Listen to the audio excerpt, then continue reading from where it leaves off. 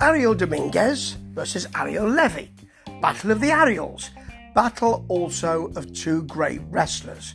In CCW, Coastal Championship Wrestling, a federation well known by moi, and that's really what I'm interested in here, as a really good wrestling promotion, both in-ring and wrestling psychology-wise.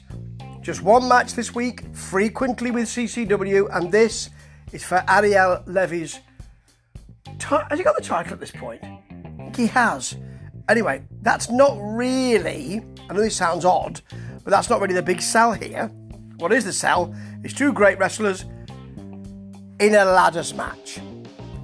Or a ladder match. I call it ladders match because you never just get one, do you? Not here either. So, let me take you through some of the action, which was fantabulous. Mainly because, and let me say this ahead of time, there were no real massive...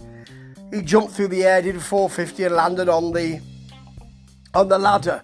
That sort of thing, you know, or they pushed the ladder so far into his gut it came out the other side. That sort of thing. You don't want any of that. You don't need it when you set it up well and when the wrestlers are really working. I mean, you can do it. WWE do it, and they've got great performers in there. But sometimes you just think, how many more of these can I see before I realise that you've set the bar a bit too high?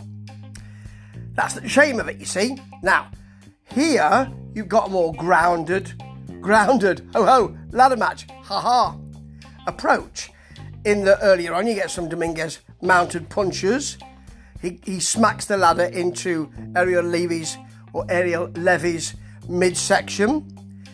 He's then clipped with the ladder on the outside and falls down the steps onto the sort of entranceway. It's quite... I mean, that's a simple matter, but it's doing something different with the ladders that really works, and that is... He then sets the ladder up on stage, does Dominguez, dives onto Ariel Levy because you know he's going to. Slingshot with the ladder from Levy isn't ideal, but then he slams him onto the ladder, which is much better, I have to say. Then you've got a Michinoku driver and step up DDT from Dominguez, because you can do other moves that don't involve ladders, you know, in a ladder match, and once wrestling promotions realise that will make them a lot better. Judicious use really improves the match. Then you've got a Levy ace crusher as Dominguez comes off the ladder, and Levy doing the Rob Van Dam thumbs before he hits a coast to coast onto a ladder through Dominguez. Beautiful, really well done. They of course do the spot of being either side of the ladder, both reach for the stars, well, the belt, really. But then Dominguez does a sunset flip off the ladder and smacks Levy right down there. Then we've got a guy called Hector Perfecto. Hector Perfecto, I like that. With a mirror, runs in to the aid of Ariel Levy, runs up the other side of the ladder while Dominguez is on one side of the ladder, smacks him in the face with a mirror that he appears to carry to the ring generally, and then he falls off the ladder and Levy scuttles up there to get the belt. I say scuttles up there, runs up there if you like, but he is a heel, so scuttle seems to be the right word. I'm really enjoying it. I know it's not going to last long. He has got the belt, hasn't he? Yeah, of course he has. That's the whole idea, Steve.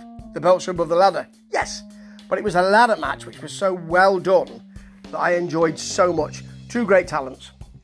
And I've enjoyed Levy's time with the belt. It's not going to last for much longer because we are behind in time. And I know that right now he isn't the champion. But when you've got matches like this, by gum, I kind of wish he still was. Ta-ta.